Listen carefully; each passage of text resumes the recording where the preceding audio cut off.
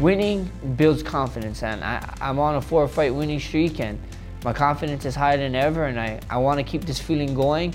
I know how it feels to hit rock bottom, so I'm going to ride this bus until the wheels fall off. The Will Chope fight for me was huge. Beginning of the year, I was coming off of 2 losses. So, you know, it was a make or break fight for me. I was like, man, I gotta make a statement here. Will Chope, he was making his debut. I knew he was a great Muay Thai fighter. It was just an awesome feeling knowing that I get to fight someone who's probably not gonna shoot, and we're gonna slug it out and strike to the end. We came out second round. I landed a huge punch again and had him hurt against the fence. I worked his body, landed a spinning back kick on his body, and then after that, I just could see it in his eyes, you know, he just put his hands up and I just went for it, you know, I threw couple bombs, couple hooks, and one of them landed clean and he just fell down and the fight was over.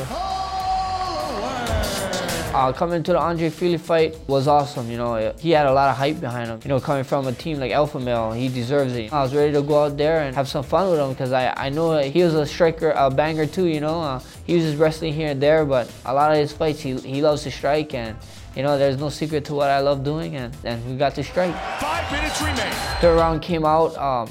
I got a combo, I think it was an elbow, left hook, uppercut, and then I followed him. He shot with his head outside single, and you know, I was working on this guillotine when I was facing Dennis Bermudez, and you know, just so happened to land on Andre Fili, and it was awesome. You know, that was my first professional submission. Huge victory from Max Holloway. I was so happy for my coach, Rylan Lazares, because he'd been making me.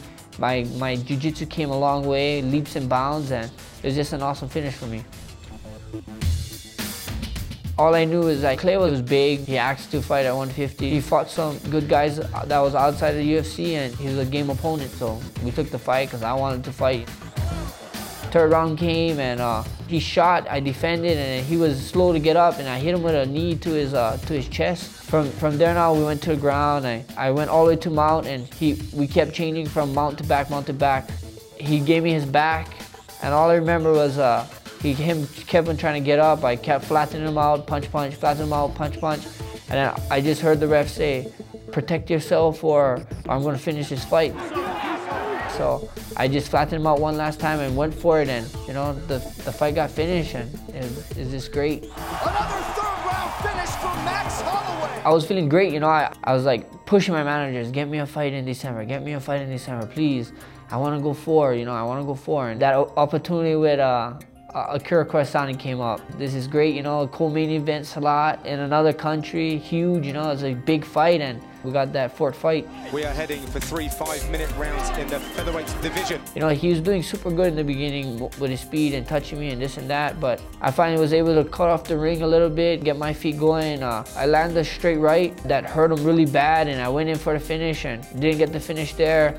We went against the cage, and then when we broke off the cage, I always knew, like, he always tries to throw something big off the cage. It's a right hand or a left hook.